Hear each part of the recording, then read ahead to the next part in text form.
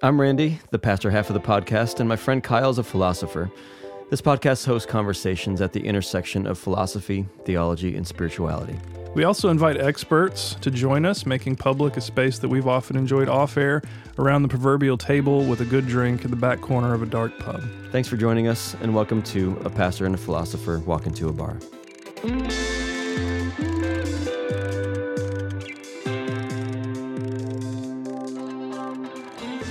Friends, I'm excited about this episode. We have a philosopher in the house, and when we have a philosopher in the house, for one, Kyle feels very validated in all the warm, fuzzy things, but also we have a philosopher who is similar to Kyle in that he's thoughtful, he's kind, he's humble, and he's a really smart guy. Wrote a really interesting book called Camping with Kierkegaard. Kyle, can you tell us about Aaron? Yeah, so his name's Aaron Simmons, J. Aaron Simmons, if you're looking for his books. I met Aaron almost 10 years ago at a conference. It was a really formative experience for me, and identified with his work a lot because he's Pentecostal and I'm Pentecostal, and there just aren't very many of us in philosophy.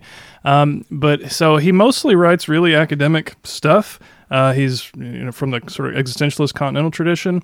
But this book in particular is really just diving into his experience camping, fishing, and mountain biking, what that has to do with Kierkegaard, and how you can live kind of a intentional, fulfilled, meaningful, philosophical life on purpose, kind of an embodied, applied existentialism rather than the heady stuff that you might associate with somebody like Kierkegaard. It's really interesting stuff. Yeah, and I will say, I don't think it's about camping or mountain biking or hiking or anything.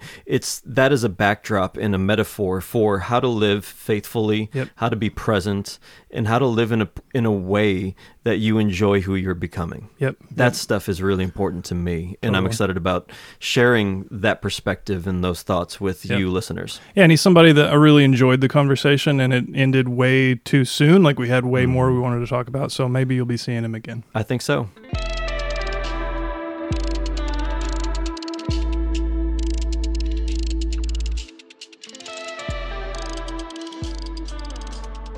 So one of the things we do around here is taste alcoholic beverages because it's part of the theme of the show and it sets a nice mood. And we have a good friend who runs a YouTube channel dedicated to bourbon named Tim, and he's been sending us stuff to try. And so we've got another one of those. We don't know anything about this other than Tim has good taste. And so... yeah, so here's where you remember that whiskey is alcohol. To me, as soon as I put this up to my nose, I smell urine. I'm not kidding. But then that becomes like sweet and hay, and it's like an old garage newspaper. Like, that's a good one. That's a good one. Very specific. Not gonna lie, I never got that note, but now that you say it, I can't unspell it. Sorry, Tim. I also get apples. Oh, okay. You've eaten a lot of apples that day. Oh boy. Yeah, no, I get cardboard and oak, and it's a big nose. This one. Yeah, it's a big nose. Not super dark, but it looks like it's going to be full bodied. This is different. Yep. This has to be. I want to say this is a rye. One of these has to be a rye. It's got to be this one. Interesting. It doesn't have that spicy rye component that I always get with ryes, but it's got that. Unfortunately, I said urine thing, but like ryes have that kind of astringent direction to them in the flavor profile, to where this seems different. We've been doing tasting. This is a different kind of flavor. Yeah, I didn't get this on the nose, but now it's like the tobacco flavors. It's like it tastes like a cigar leaf, like that. Yes, and it's a little dusty on the tongue too, which I'm really enjoying. It just lingers. Great mouthfeel. Mm-hmm. If this isn't a rye, the mash bill is very different. Yeah, I don't know how you'd get such a rye forward flavor if it's not that. I'd be pretty surprised. But okay, we'll see if we're completely wrong. Drum roll, please, Tim. What are we drinking? So this is Bardstown collaboration with Furcullen, which is an Irish whiskey. Oh, there's the difference. Okay. Wow. Yes. That threw us. See, So I don't feel bad the about good that. thing about Bardstown stuff is they have all the information on the side. And so they combine this with a 21-year-old Irish single malt. That's old too. That was finished in Marsala casks. So there's a little bit of that in there, and it's combined with the Bardstown bourbon. So it's honestly one of my favorite bottles. Yeah, it's unlike any whiskey or bourbon I've had. Yeah, I mean it's totally unique. It's a little bit cheating. It's like a curveball. In a blind tasting, it's very cheating. Yeah, but it's super fun because it is a fun bottle. Yeah, I didn't get that like rye pop, that pepperiness, but you knew something was different about this. That's a fun little. That's which I guess is barley in this case. Yes. Is that right? I was gonna say you get a little bit of the single malt stuff if you know what you're looking for, but I didn't want to like say that and kind of start influencing you guys' decision on what it was. What barrels was it finished in? Ferculin Irish whiskey. But you said and then Marsala casks. Marsala. See, I get a little bit of that Marsala now that I know it. It's one of those things that I wouldn't have placed if I didn't know it, but it's got that like sweet cooking wine kind of flavor to it. I like this one a lot. This might be... I just really like this one a lot. It's just so unique. Yeah. It's brilliant. Yeah. All right, one more time, Tim, what are we drinking? We are drinking the Bardstown Bourbon Company collaboration with Ferculin Irish whiskey. Oh, God bless you, Tim. Cheers. Cheers.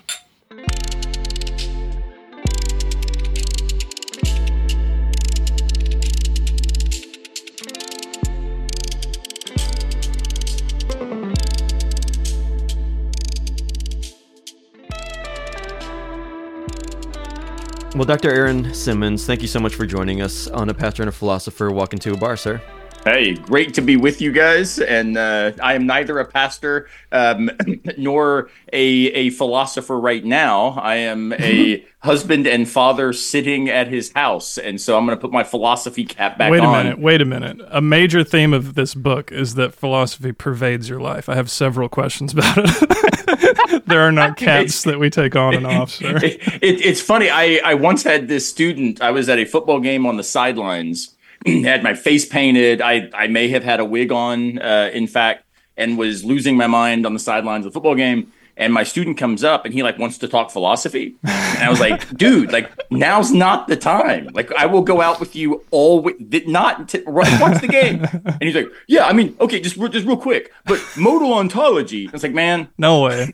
Come on. So yeah, I'm flipping from construction worker to drummer to father and now philosopher. So I'll put my philosophy cap back on and we'll make it happen, guys. Cool.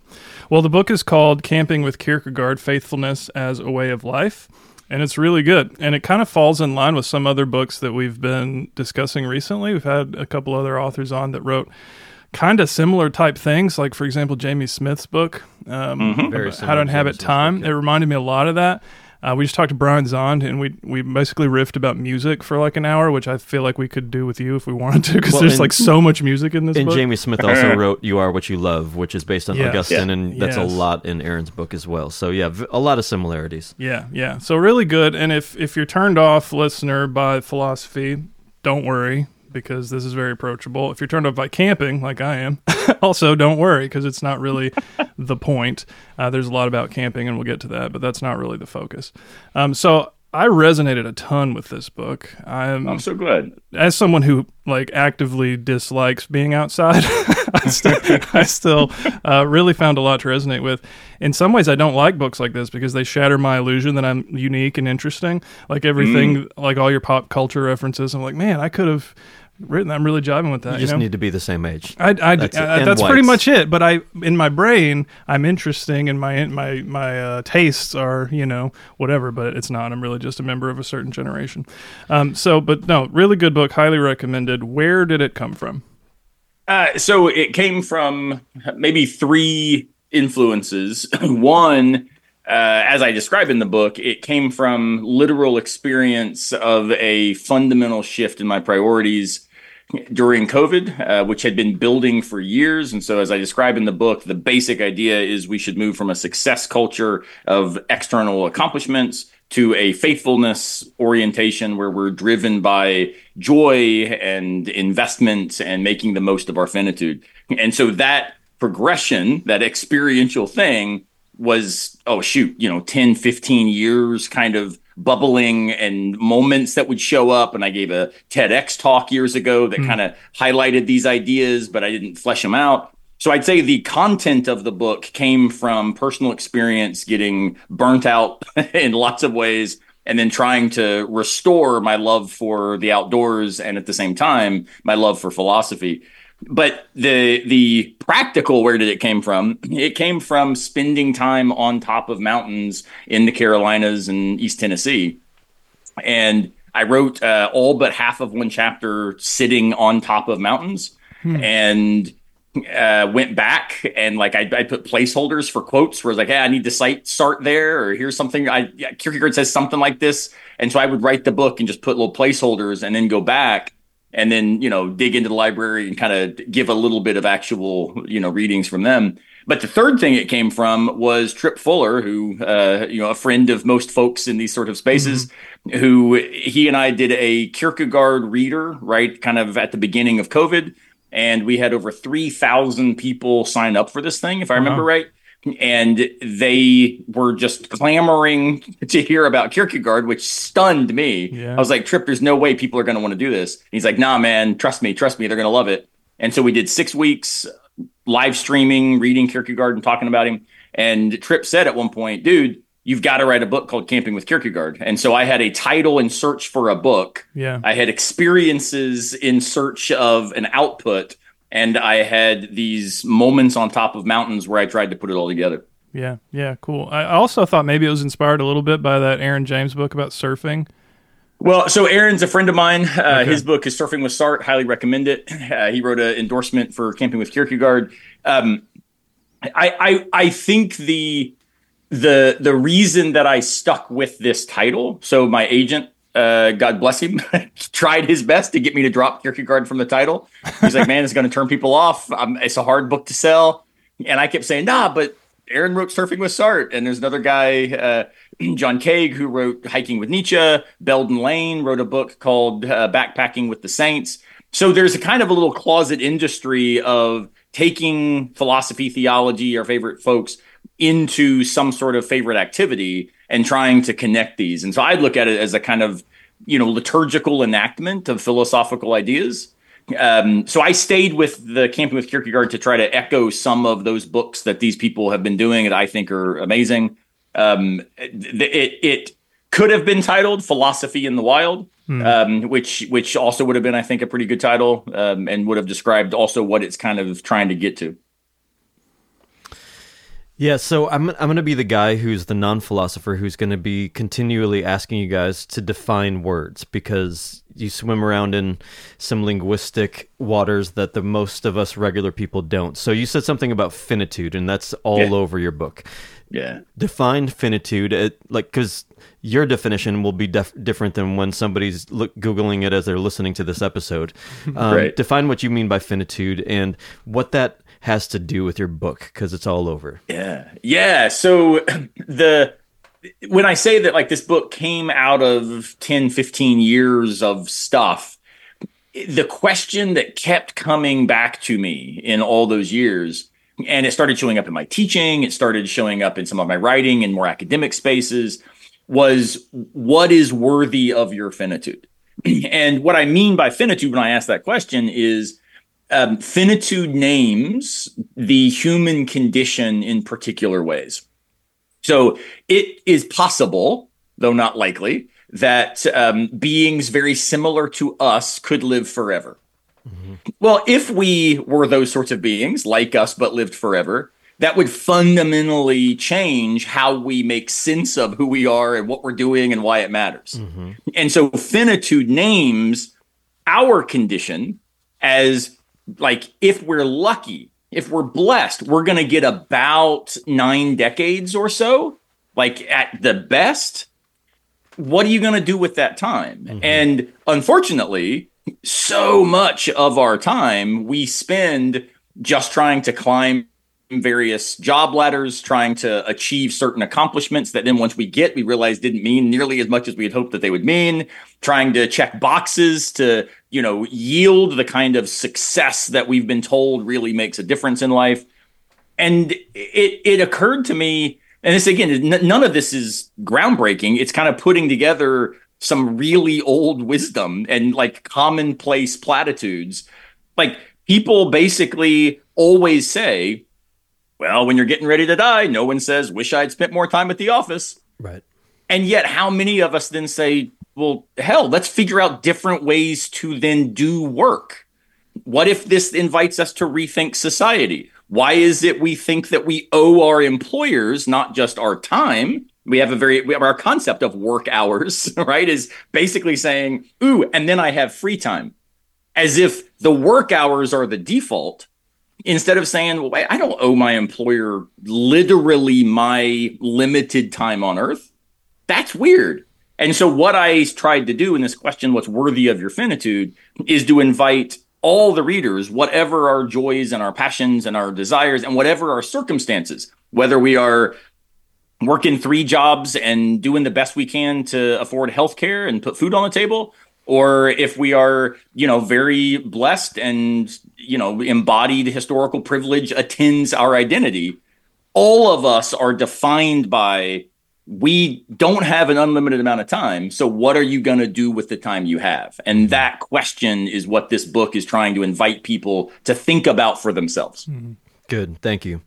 So, especially in the first half of your book, as you're laying out your premise or argument or thesis or whatever you want to say, there's this juxtaposition between living a success-oriented life and living a life oriented around faithfulness. Yeah. I like that. I like it a lot. What does it mean to live faithfully, and especially over and against living successfully? Yeah. So let me start by saying what it doesn't mean, because it can be misunderstood. In fact, one of my good friends, Tom Morris, who wrote the preface or the foreword to the book, he has a bunch of books about like the philosophy of success. And he's like, dude, stop beating up on success. So what it doesn't mean is, hey, mail it in at your job. Don't care about getting promotions. Don't do what it takes to be able to move up in a particular field.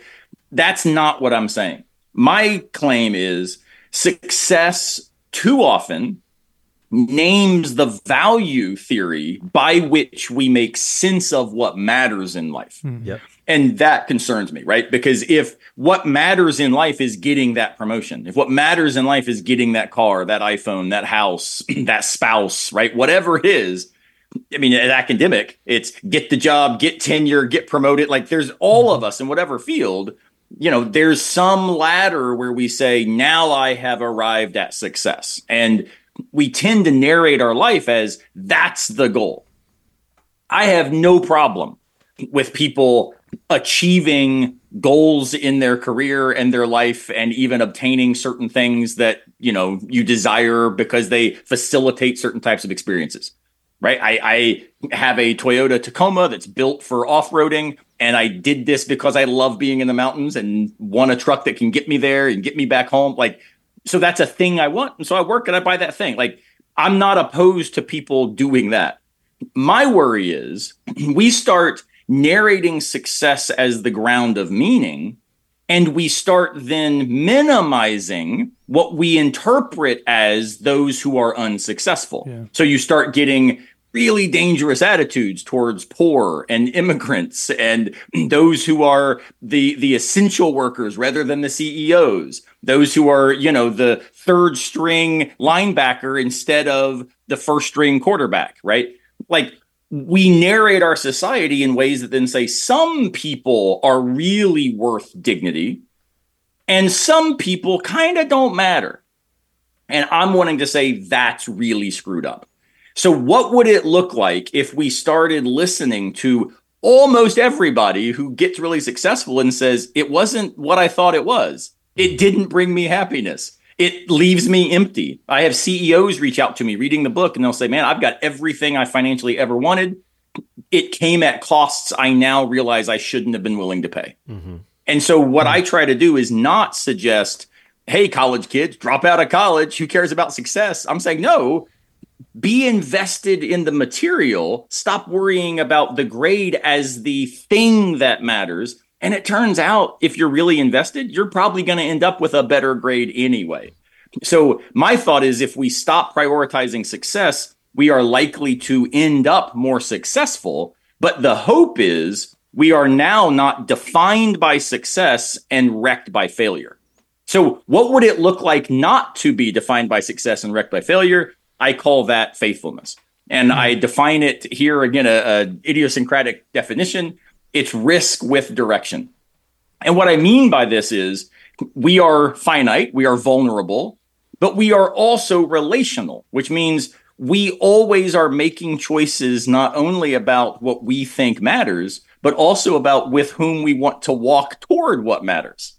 And that relational context where life happens is, for me, something we should then throw ourselves into and then look at success as it's a bunch of logistics, right? You really want to be an attorney? Well, you're going to have to go to college and then go to law school. But don't now walk around like you're a badass because you've got a law degree, right? The whole idea is go do those things. They're logistics. Make it happen. Do what is cool for you. You know, if Kyle really does not like being in the outdoors, well, that amazing, awesome coffee shop down the street, well, you know, got to have money to go buy a cup of coffee. Yeah. So it's not a matter of saying, screw the material conditions of our existence.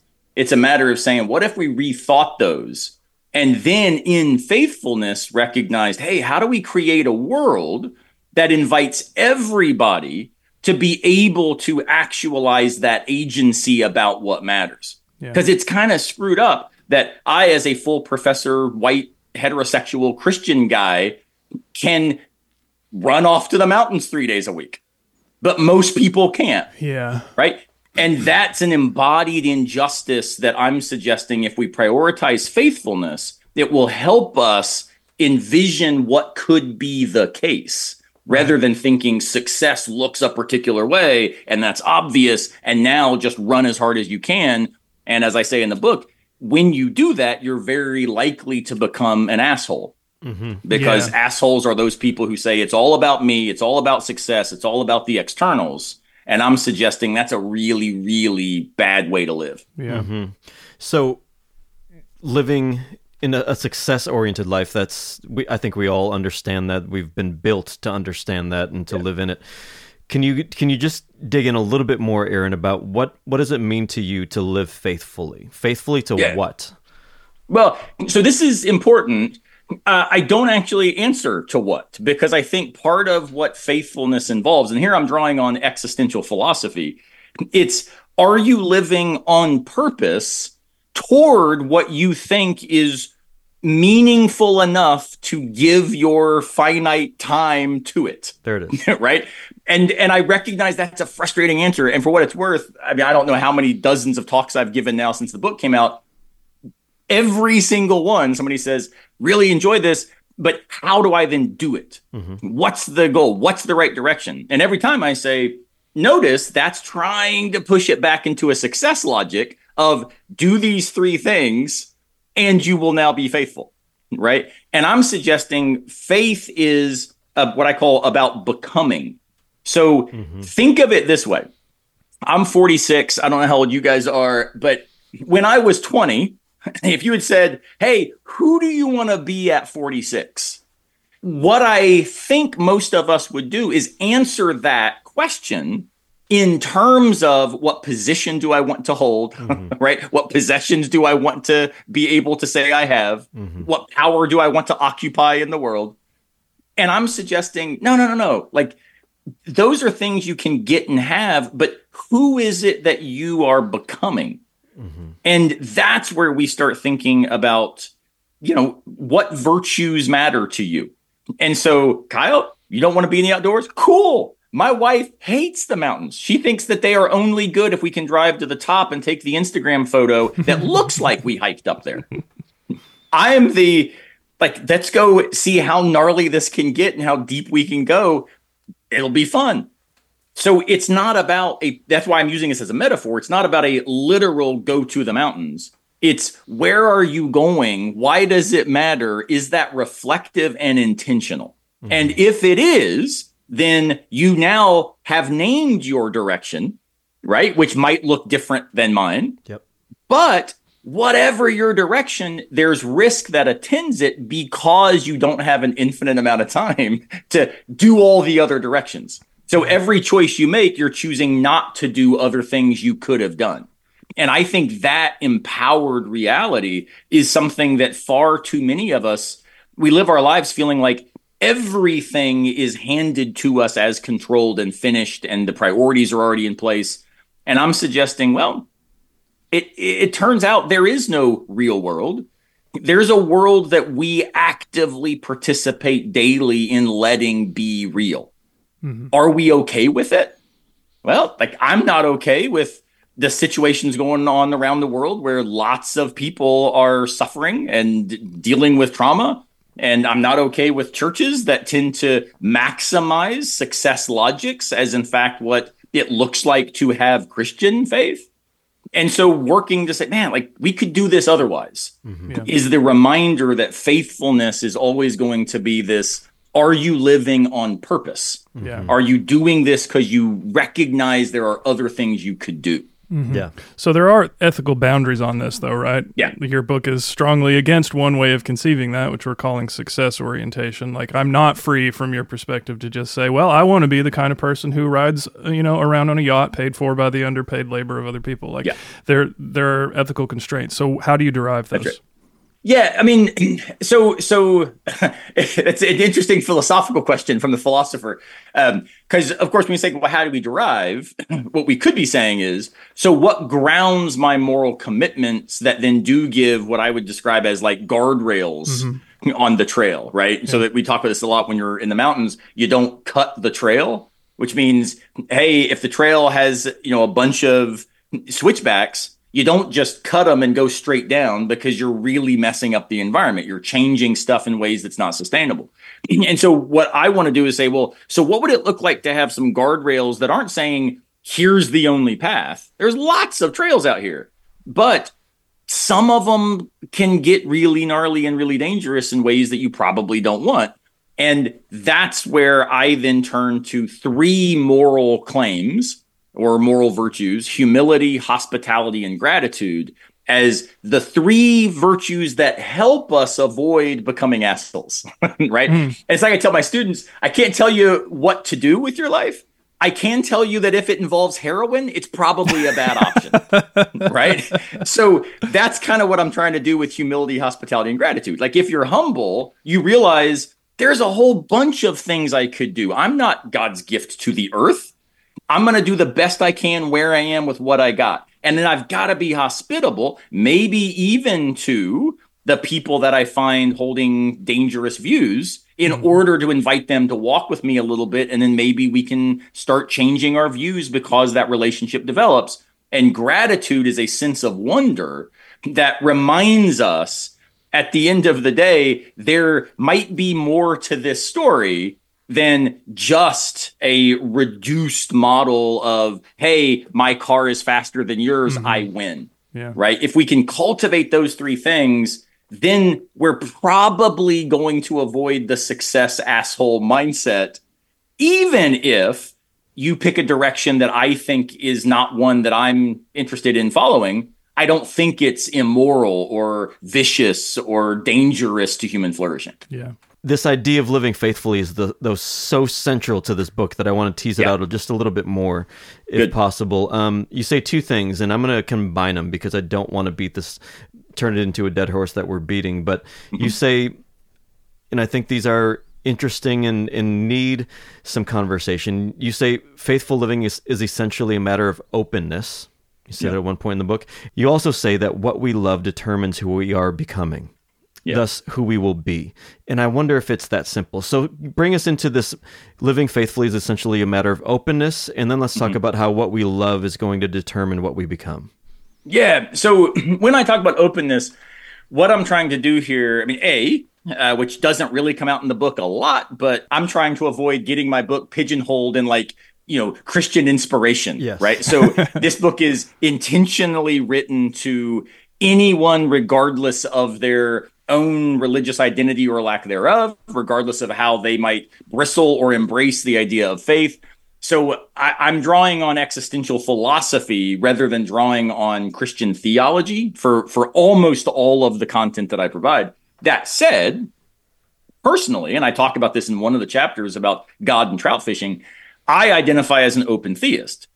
And so part of when I say faithfulness is about being open, I actually mean this in two senses. One, and we'll start technical and then get accessible. The technical sense is faithfulness is about openness in this very specific open theism sense, which means the future is really open to our input, which also means God is genuinely open to us, right? And this is really cool. And so you can then get a model of God, which is what I try to offer in the trout fishing chapter, a model of God who is also maximally modeling humility, hospitality, and gratitude. And this is really different than what I would describe as the asshole God that one finds far too often in contemporary churches, where God is defined by radical isolation, radical closure, and thinks that power is ultimately the thing that is most definitive about the divine. So at one level, when I say faithfulness is about openness, I'm trying hard to invite us to rethink a whole lot of our assumptions about ourselves, the world, and God.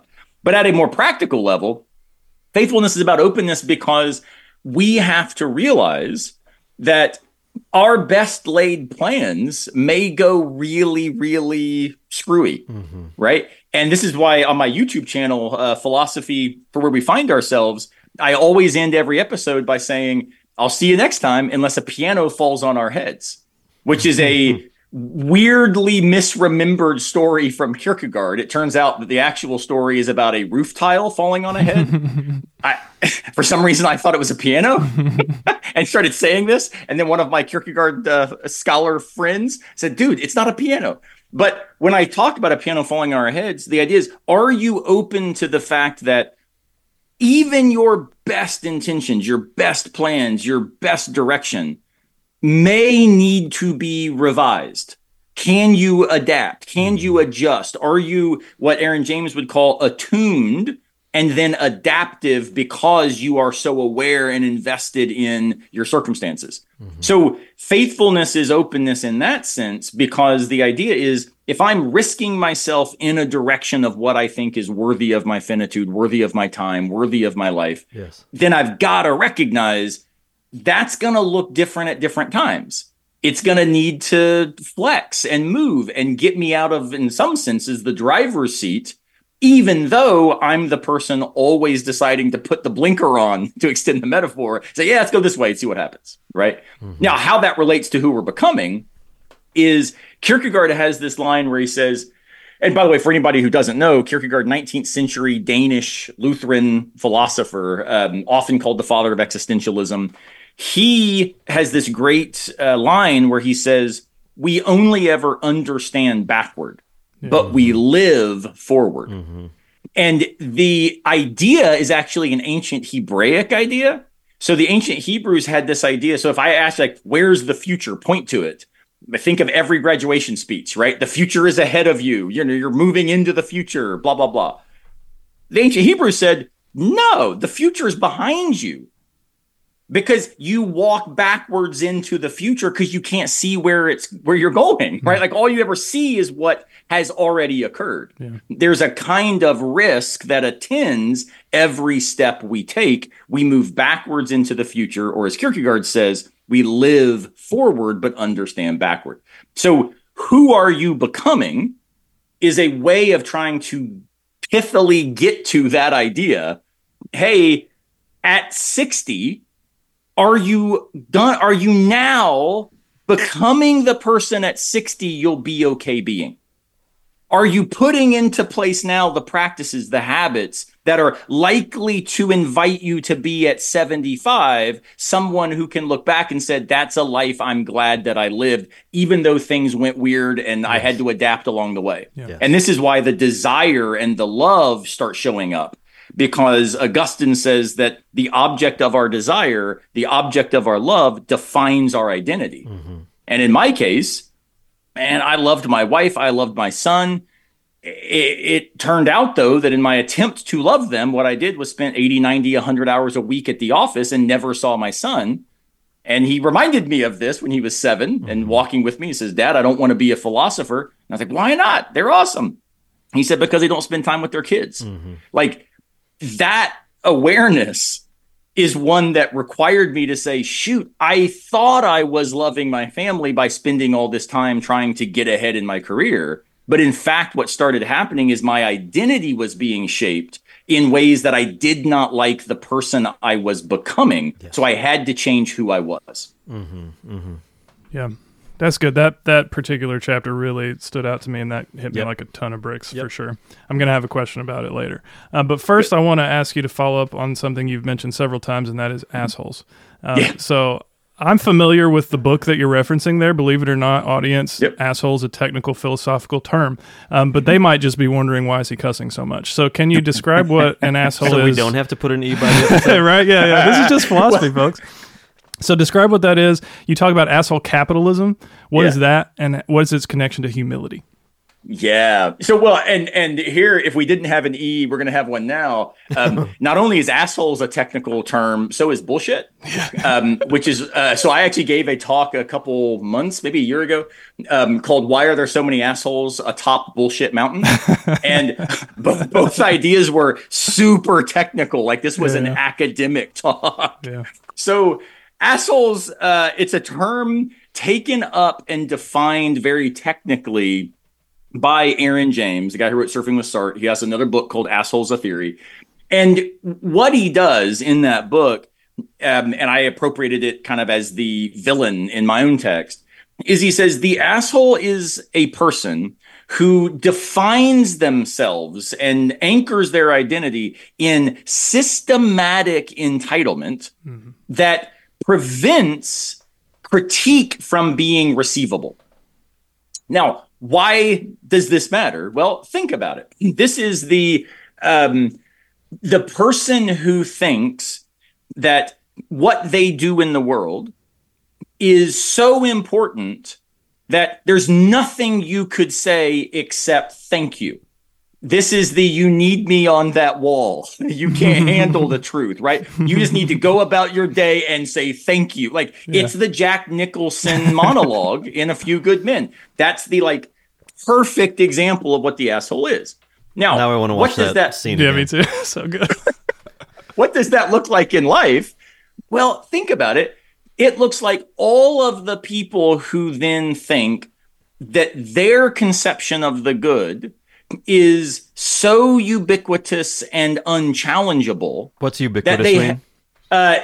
All pervasive. There is no exception. Thank you. Right? So think, for example, again, COVID's marked the book very deeply, marks all of our lives very deeply. Pandemic was rough. And, I really struggled with the people during the pandemic who, if you don't want to wear a mask, okay, but then stay home, right? But the idea of saying, no, I'm not going to do this and you can't make me. And now we're going to force the world to bend to this particular will.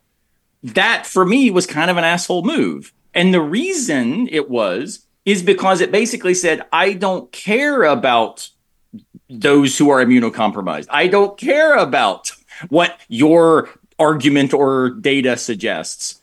This is where I stand, out of my way. Or I care more about freedom than I care about your immunocompromised reality. Well, and this is how, rarely does the asshole take themselves up as asshole. Mm-hmm. So they will always narrate themselves as just doing what's obviously right for everybody. Yes. So, they'll narrate it as freedom rather than recognizing, well, shoot, is my narrative of freedom actually causing suffering to people? Mm-hmm. Well, this is a really crappy view of freedom, right? Nope, not a question. And that immunizing ourselves to critique is where then, notice, when we claim special privileges, we're now denying humility We're saying arrogance and aggressiveness and power play is the good. And we're rejecting critique, which means we've absolutely denied hospitality as a virtue, right? So think about, there are so many excellent examples that I won't mention because, again, it splits audiences, which is really frustrating to me. Yeah. But what if we thought about, for example, somebody that everybody hates, right? The person who driving the enormous gas guzzling SUV in the fast lane going really slow.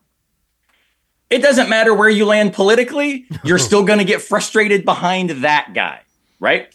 And notice there might be all kinds of reasons, and this is coming from David Foster Wallace, who develops this, that person is doing what they're doing. But our read of them is screw them, get out of my way. And when we start doing that, what's so cool is it flips and we realize, oh, shoot, I think I'm the asshole now, right? Like, crap. So when we're able to take up the awareness, I'm kind of acting like an asshole. I'm claiming systematic special privileges in a way that immunizes me from critique. That actually then allows me to realize my recognition of it is the hope for transformation. And so I'm using this term because A, it's technical and philosophical. B, because I think, and I think both of you will see what I'm doing here. I do because I think it's a weird world where people will get more upset about using a term like asshole than they will about the systemic injustice that assholes perpetuate in the name of things like success and capitalism. Mm-hmm. And that's where the asshole capitalist starts to emerge is, wait a minute, like you said, driving the yacht paid for by the labor, of the underclass, like maybe this is not okay. Why is it the case that the flexibility and agency I'm celebrating is really kind of not available to the vast majority of the globe's population? Why is it the case that we tend to understand nationalism as patriotism rather than seeing nationalism as a radical asshole idolatry that says, if you're not someone like me, you don't count? Yeah. So capitalism, and this is also developed by Aaron James, I'm not opposed to capitalism for what it's worth. I'm opposed to asshole capitalism. Mm-hmm. There's lots of ways we could rethink market economies to say, wait a minute, what if we actively said profit's not the goal, flourishing is? Mm-hmm. Think about how different things would look. Mm-hmm. What if we said, how can I maximize the people who work for my company? How can I maximize their excitement about coming to work? Rather than how can I minimize my costs in order for my shareholders to be happy, right? Think about how different we could do this if we were humble, hospitable, and then gracious to those that we walk the trails of life with, right? So that's that. I can go more technical, but I hope that gives a little bit of a shape to kind of what this is. Totally. Yeah. No, I mean, I want to say, like, if you want to understand what an asshole is defined by philosophy, whiteness is kind of just the root of all assholishness in our world. That's right. They do go hand in hand. And Aaron James even makes clear in his book, so he always refers to assholes as he, and he says, look, it's not because you can't be a woman asshole. He said, it's just that you're way more likely to be one if you're a dude. Let's be honest. Right? Yeah. Think of all the ones most of them are dudes. Yeah. Male privilege, white privilege, heteronormativity, like all of these things are deeply, deeply embedded in the way that we take for granted the world we navigate. What if, and this is, again, the mountain metaphor, what if we were willing to get lost? Yeah. Right? Man, like there might be a waterfall we never even knew existed if we just let ourselves recognize there are trails we haven't yet gone down, instead of thinking this is the only way forward. We found it. Yep. Yeah. Yeah, that's good. Oh, there's so many things I want to ask you, man, but I'm going to change the subject entirely. All right. So I'm going to phrase it this way, and hopefully it'll make sense. is philosophy for everyone? Now, what you're doing in this book, and to a large degree, is describing how one can live philosophy rather than just like be an academic philosopher. And I'm 100% on board with that. When I graduated undergrad, my sort of mentor, philosophy professor, we became friends. She gifted me 2 books. One of them was Suspicion and Faith by Merrill Westphal, and the other was that Pierre Hadot book about living. Philosophy is a way of life. Philosophy is a way of life. So I'm 100% on board with that. But I also, in her class, actually fell in love with Nietzsche. And Nietzsche has a very different take on who can and can't be a philosopher. And I think, damn it, there's maybe something right about it. So we talk a lot on this podcast about Christianity, particularly Kierkegaardian Christianity, as being hard and as Jesus not ever trying to make it easier, and in fact upping the ante when you might expect him to make it easier. And I experience philosophy kind of the same way. Like there's that old joke about, the kid in the math class or whatever class who says, when am I ever going to use this? And the teacher says, you probably won't, but the smart kids will. There's a temptation that I feel deeply, and it's a Nietzschean temptation, which is that philosophy is what it is. It's necessary, damn it. And you either get it or you don't. And if you don't, fine. We're not trying to convince you to do this, but it's an important thing. And I feel very similarly about Christianity. And it explains to me why, like many of the great philosophers, including Nietzsche and Kierkegaard, lived miserable lives. And they were terrible at maintaining relationships, right? And I kind of experience philosophy as almost like a doom, like in the old sense, like you're fated to do this or you're not. And so, but I also agree with you that there is a very, lived sense of it. So I want you to help me square those things. Yeah. So I got an email this week from a reader who I do not know personally, which has been, by the way, it's like I've written, I don't know, written or edited 12, 13 books or something, all unreadable academic tomes for people like you and I, Kyle, right? I mean, they're not, I write them and they go off to the press and like, that's the last I think about it. Yeah. This book, I'm getting responses from people and readers reaching out. And it's been amazing to realize, wow, philosophy, when done in a mode that invites people to do it with you, rather than doing it in a mode that is trying to show the people who do it why they're wrong. Yeah. It's a really amazing thing. And this lady reaches out and she asked this question that you just asked. She said, look, loved the book. I'm with you on it. But Kierkegaard makes clear that Christianity is a really hard thing, that living on purpose and being faithful is something most people will never attain. Kierkegaard himself even makes clear that he can't write as a Christian. Yeah. He can only write as someone trying to become a Christian, right? And so the way I respond to her and to you, I think I'd want to think of it in 2 senses. So we philosophers would do things like, capital P philosophy versus lowercase p philosophy, or philosophy 1 versus philosophy 2, or we'll do something to differentiate these 2 types of practices. And what I want to say is the practice of professional philosophy, that is hard because it's something that takes not just months, but decades of work to be able to say that you've got something to contribute. Like, I still struggle with this. I've written a lot and I still struggle every time thinking like, man, what can I say to a conversation marked by people like Immanuel Kant and Plato? Yeah. Right. Hannah Arendt and Simone Weil, like what good amidst these, says Walt Whitman, oh me, oh life. Right.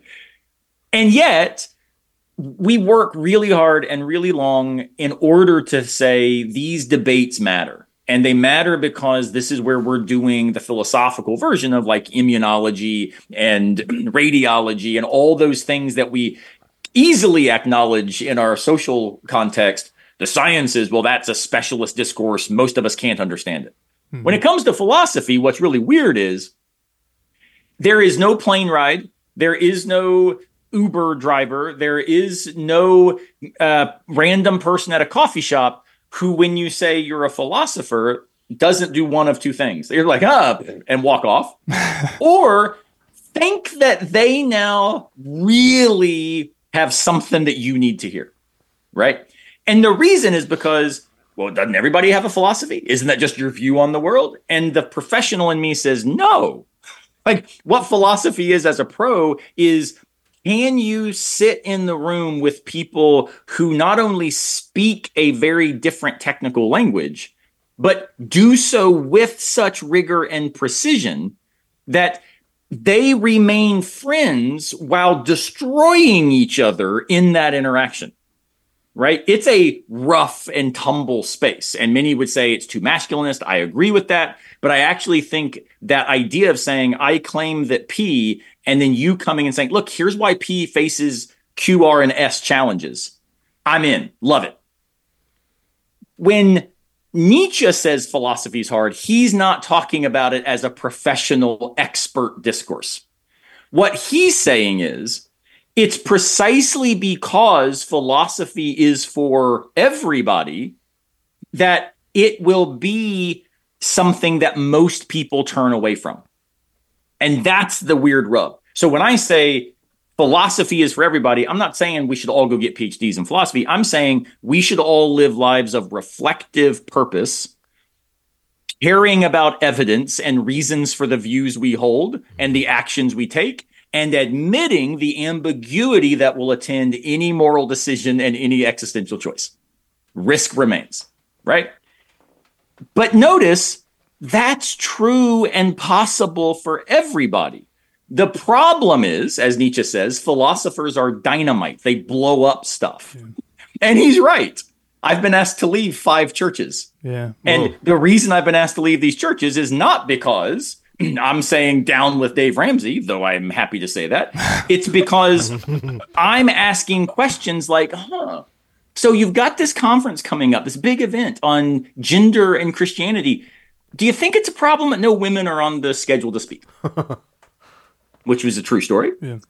And you don't have to be a philosopher to ask that, by the way. Don't. Well, and see, notice this is my point. Like, I want to suggest anybody can ask that. I want to invite everybody to realize we are all capable of living reflective lives that find questions worthwhile. Yes. Yeah. Right. But when we do that, notice what happens. If you're going to start asking questions, if you're going to start laying not all critique, sometimes it's real constructive and let's work together, but you're going to say, there's other ways we could do it. Are you sure this is the best way? Mm-hmm. And as soon as you start doing that work, Nietzsche calls that transvaluing all values. Yeah. You will recognize now you're going to have to bite some bullets that most people are going to be unwilling to bite. And that's the rub, that's the complication, which is when you think something's obviously good, it's probably not obvious. It might still be good. But are you okay with what Simone de Beauvoir will call the ambiguity of ethics? Because that's not the world we want to live in. We want to be righteously indignant. And if you disagree with me, you're irrational or immoral, and I'm going to block you on social media because you're a pariah on the earth. Or you might just be wrong, but you, like me, are flawed, fragile, finite, and there's got to be a way for me to still somehow show hospitality in that moment, even if hospitality sometimes looks like we can't keep talking about this in this space because this is now causing harm to people I love. Yeah. Right. Mm-hmm. So the hard part about philosophy, I think, is not let's go get PhDs. The hard part is, man, it's just so much easier to live a life getting paid, buying that yacht, and then lording over everybody else and saying, don't you want to be like me? Mm-hmm. No? F you then. Right? Something's wrong with you. And that's the model that the success asshole-laden space cultivates. Right. Philosophers are always going to be like Socrates, invited to drink some hemlock, because if we can get rid of the disruptive, we can do what we do without problems, without obstacles. And so I've been asked to leave churches because my questions were received as challenges that they didn't want to take hold in the community. Yeah. And so in some ways, Nietzsche's right. We are dynamite. We will blow stuff up. So be careful. Don't invite philosophers to sit down at the table if you're not okay with the table going directions that you didn't expect. Right. And I think everybody can do that. That's why Nietzsche, and you know this, Nietzsche titles one of his books, A Book for None and All. Yeah. It's gotta be for everybody, and yet recognize most people will turn away into their comfort, into their privilege, and then narrate the objection as the problem, which I think, for what it's worth, get myself in trouble. This is not y'all's view. I think Moms for Liberty is a great example of a group doing this in real time, narrating their own position and the challenge to it. Then those people have got to be gotten rid of. Yeah. My thought is, well, no, like they've got some concerns that we should actually be able to listen to and think through. You know what you shouldn't do? Ban books that are helping kids struggling. Yeah. Right? Stop doing that. Let's find better ways to deal with what it is that you see as a problem. Mm-hmm. Their view is, well, if you're asking the question, you're the issue. Yeah. Right. And that's what I want to challenge. Yeah, totally. I want to ask about one more thing kind of related to this. I'm talking about blowing stuff up and that being kind of in the DNA of philosophy and being a gadfly, as Socrates described it, right? Annoying people so much that they kill you. And a lot of those philosophers, including all the ones I think we've mentioned, and me, if I'm honest, experience that as kind of like a doom, like I said earlier, as a necessity, as something that's in our nature, that to stop doing it would be to stop being us. You might describe it as a calling. Socrates speaks in that way sometimes too.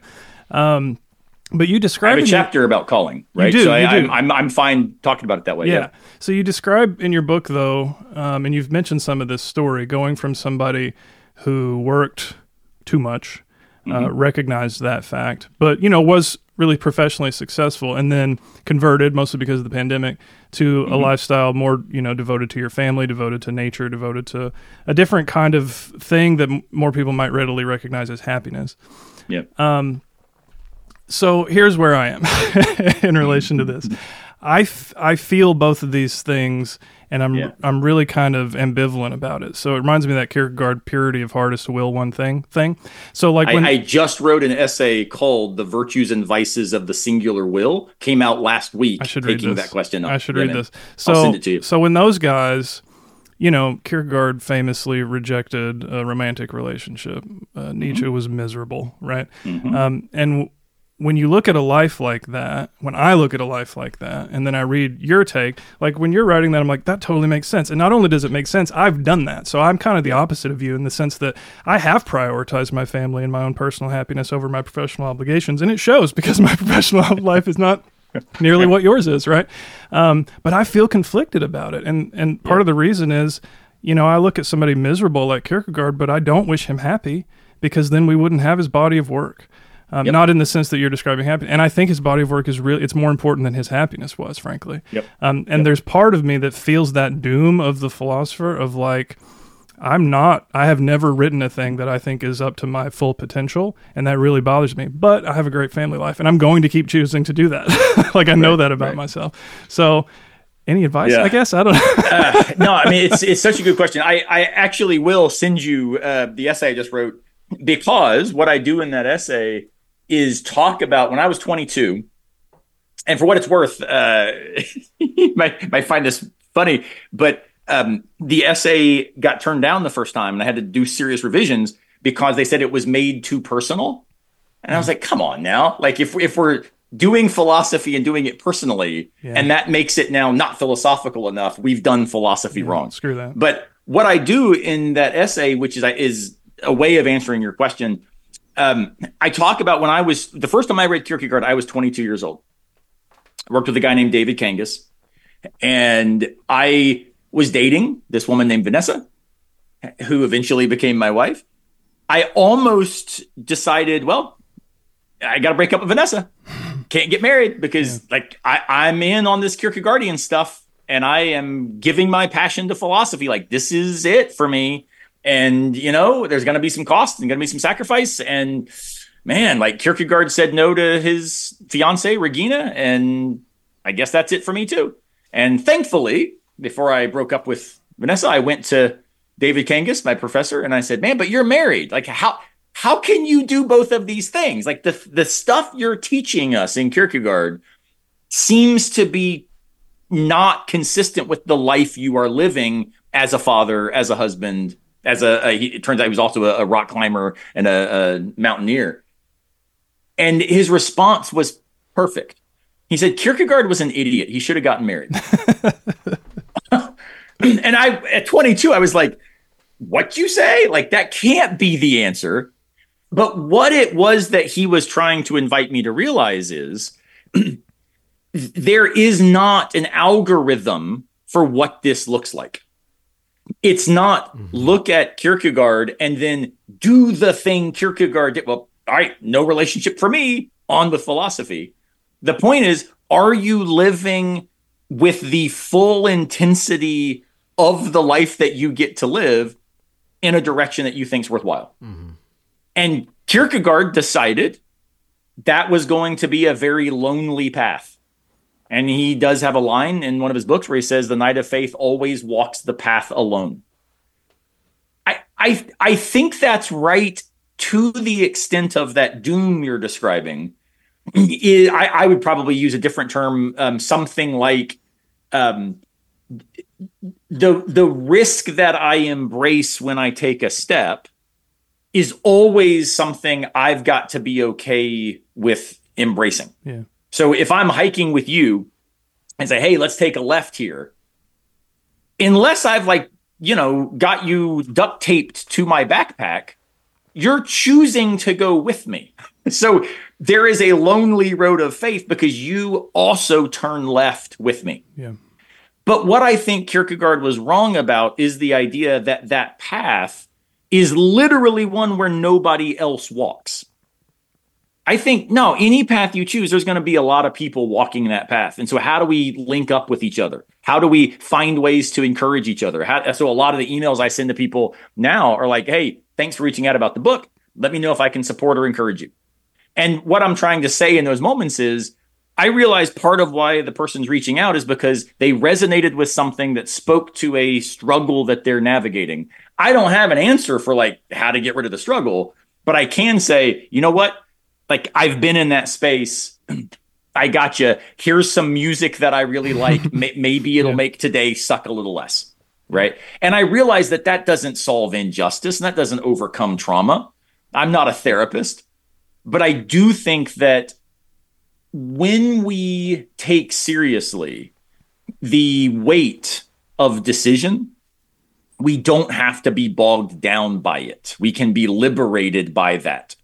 And this is where then in the essay I wrote, what I tried to do was argue Kierkegaard meant will one thing as the fundamental orientation of your existence, and then everything else is made meaningful in relation. Mm-hmm. So for you, if you say my family's that, well, then yeah, there's going to be some cost to a particular kind of career, but it doesn't have to come at absolute cost. Yeah. Right. As I say in the book somewhere, it's important for me to realize if I decide to only care about my family as an exclusive proposition, I'm going to lose my job, which means now my family's losing their house. Yeah. I'm not caring for my family if I don't go to work. But it also comes to the case where if my students think they will always automatically get my attention above my commitment to my family, I'm actively being a bad teacher because I'm letting them think that that's okay as a way of living adultly, right? Yeah. We as adults are modeling these sorts of decisions and we say, you know what? Different times call for different sorts of things. But Kierkegaard says, what is the eternal? What I do is talk about what is worthy of worship. Yep. Right. And I'm drawing again on David Foster Wallace. So what do you think is worthy of worship? And so in your case, you're saying, well, at some level, I don't mean this in a idolatrous sense, but worship your family. Yeah, because it matters. But it also is the case that there will be lots of times where your kids are at school, do something else. Your kids are in bed, make a podcast, right? Finding ways to start saying, hey, maybe what I'm doing on purpose can actually feed the other thing. Yeah. And that's what started happening with this book. And it's been fantastic. I'm still writing academic stuff, just sent off the proofs of a book called Kierkegaardian Phenomenology. No one wants to read that book except the 17 of us in the world that are it's an awesome book. But, it's doing a different thing, right? But today I painted a guy's cabin, not because I wanted to, but because I need to cover some bills. And so I'm taking care of that. Yeah. And then I went to play some drums, and then come doing this with you guys. And I haven't seen my son today. But tomorrow, I am actively making sure that that's not something I do 2 days in a row. Like finding ways to say, hey, I can give and take a little bit is something that I used to think all in was the only way to actually love. Yeah. And now I think, nah, Kierkegaard was an idiot. I'm glad he wrote a lot.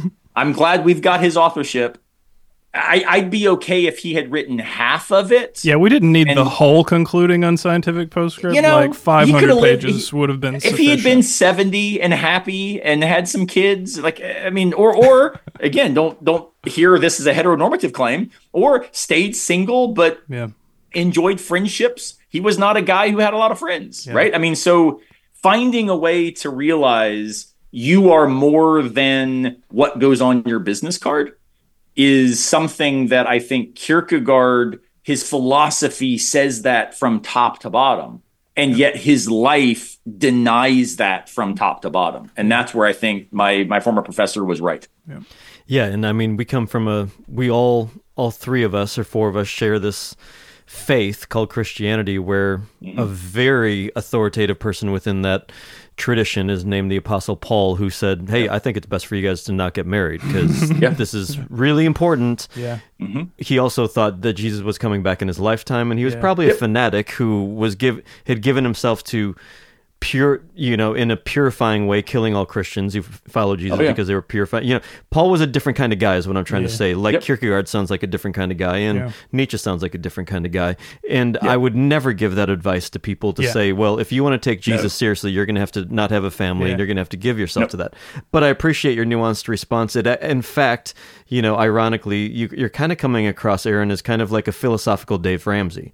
Here's how to have it all. I'm not today, Satan. Come on now. That's fantastic. Can I ask a Patreon question? Yeah, do it. Okay, sometimes we have questions that are just for our Patreon supporters. So if you're a Patreon supporter, you can hear this. If you're not, go subscribe. And it's about Pentecostalism. So you and I are Pentecostal philosophers. This was the thing that stuck in my brain the most when I met you at that conference almost 10 years ago, because I hadn't met any others. I'd met one other, in fact. And to this day, I know probably less than 10 self-subscribed, Pentecostal philosophers. So there's not many. To many people, it sounds like an oxymoron. Can you describe briefly why you are a Pentecostal? What do you think it means, and how does it mesh with your philosophical bent? And Kyle, if you're going to continue calling yourself a Pentecostal philosopher, you're going to have to start going to church a little bit more. That's fair. That's fair. Totally. I never claimed to be a good one. I'm committed to the principle.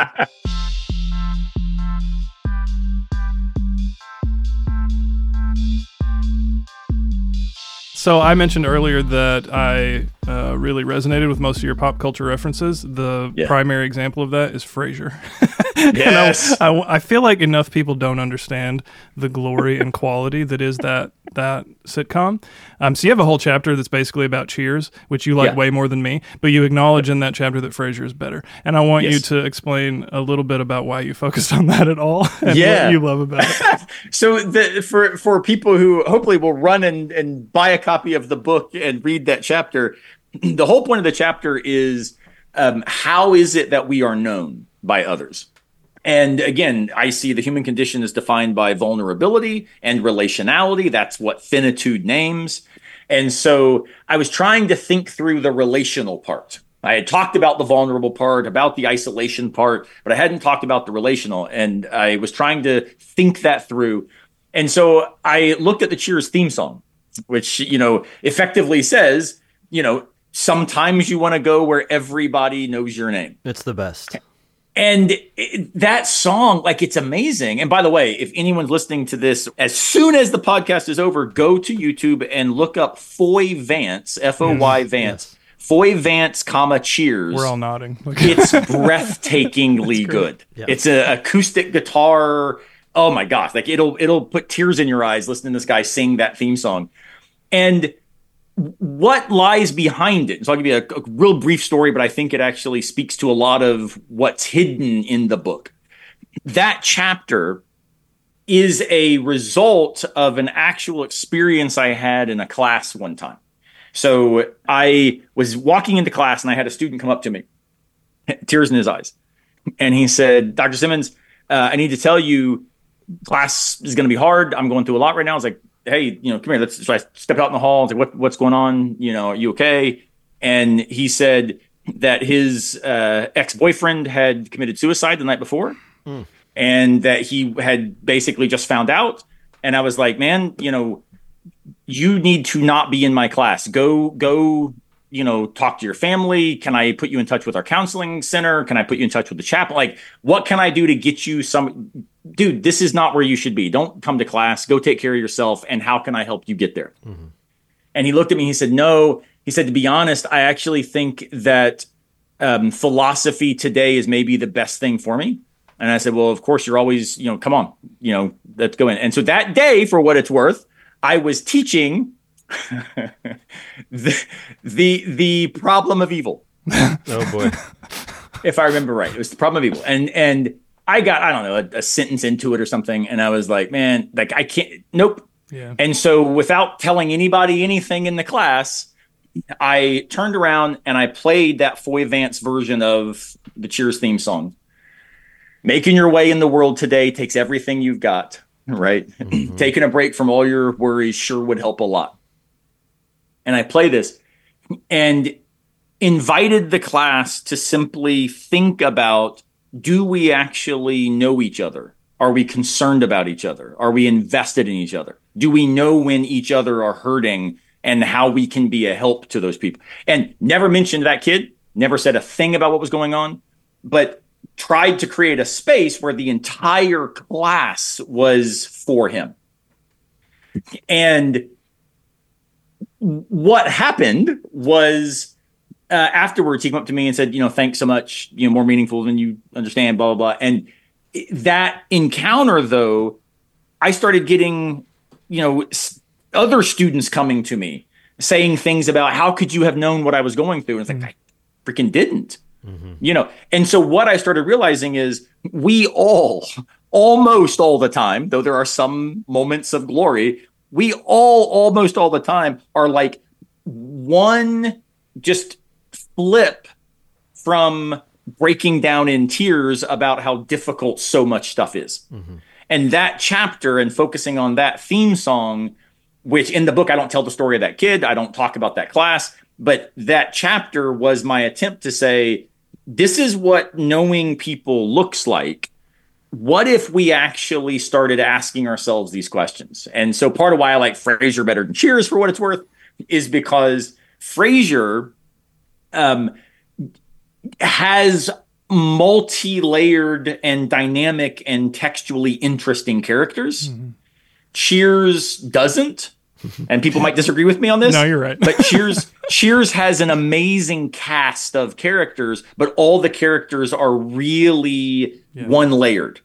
But when you put them together, it's a tapestry that's freaking brilliant. Yeah.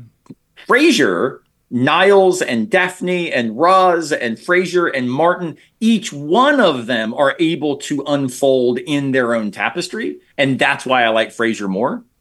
But I think people not only should go listen to Foy Vance and watch Frasier, but probably should be okay just saying to people they meet, hey, you doing all right?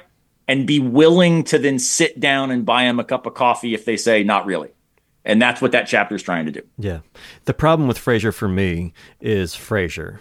It's Kelsey Grammer. I just can't stomach him. I love him. Can't stomach him. Can't do it. My dad says the same thing. He's like, oh, what a nerd. So yeah, my dad, who is a professor, hates Frasier. He's like, that is the worst person ever. So yeah, I get it.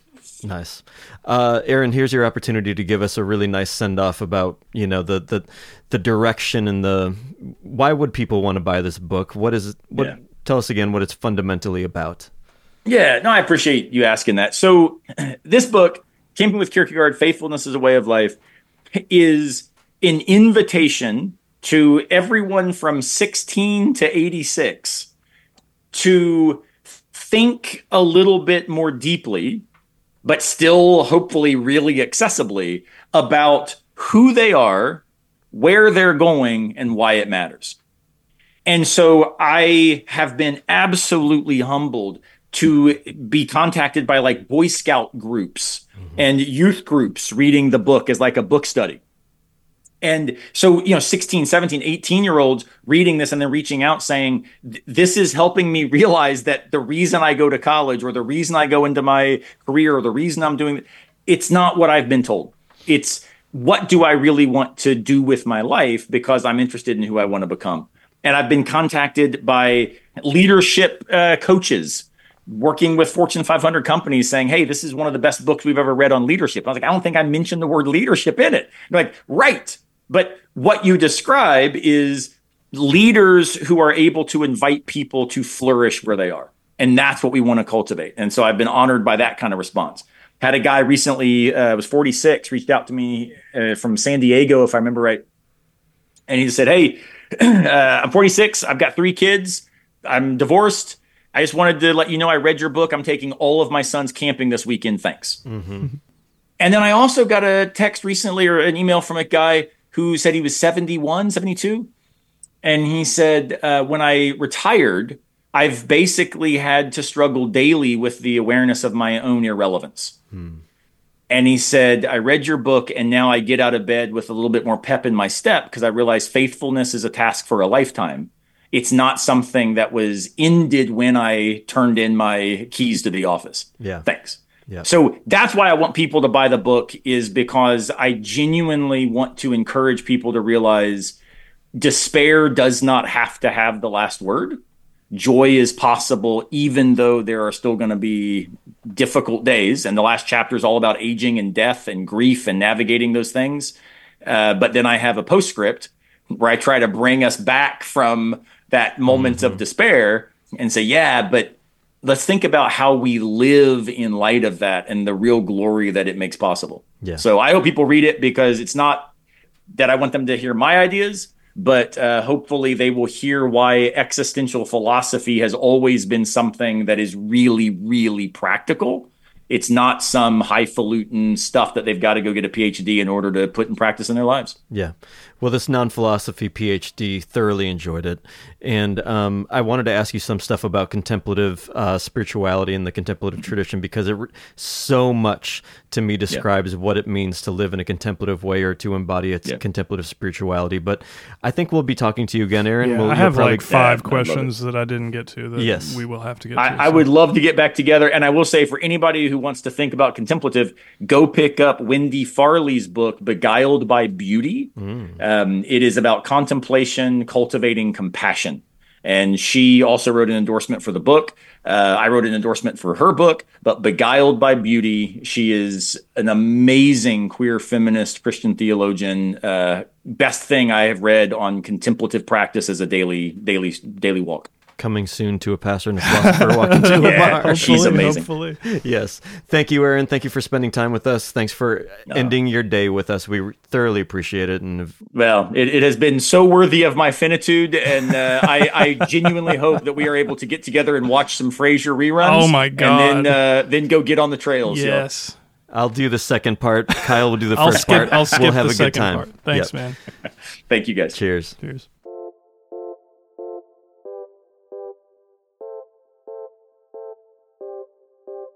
Thanks for listening to A Pastor and a Philosopher Walk Into a Bar. We hope you're enjoying these conversations. Help us continue to create compelling content and reach a wider audience by supporting us at patreon.com/apastorandafilosopher, where you can get bonus content, extra perks, and a general feeling of being a good person. Also, please rate and review the show in Apple, Spotify, or wherever you listen. These help new people discover the show, and we may even read your review in a future episode. If anything we said pissed you off, or if you just have a question you'd like us to answer, send us an email at pastorandphilosopher@gmail.com. Find us on social media at PPWB Podcast, and find transcripts and links to all of our episodes at pastorandphilosopher.buzzsprout.com. See you next time. Cheers.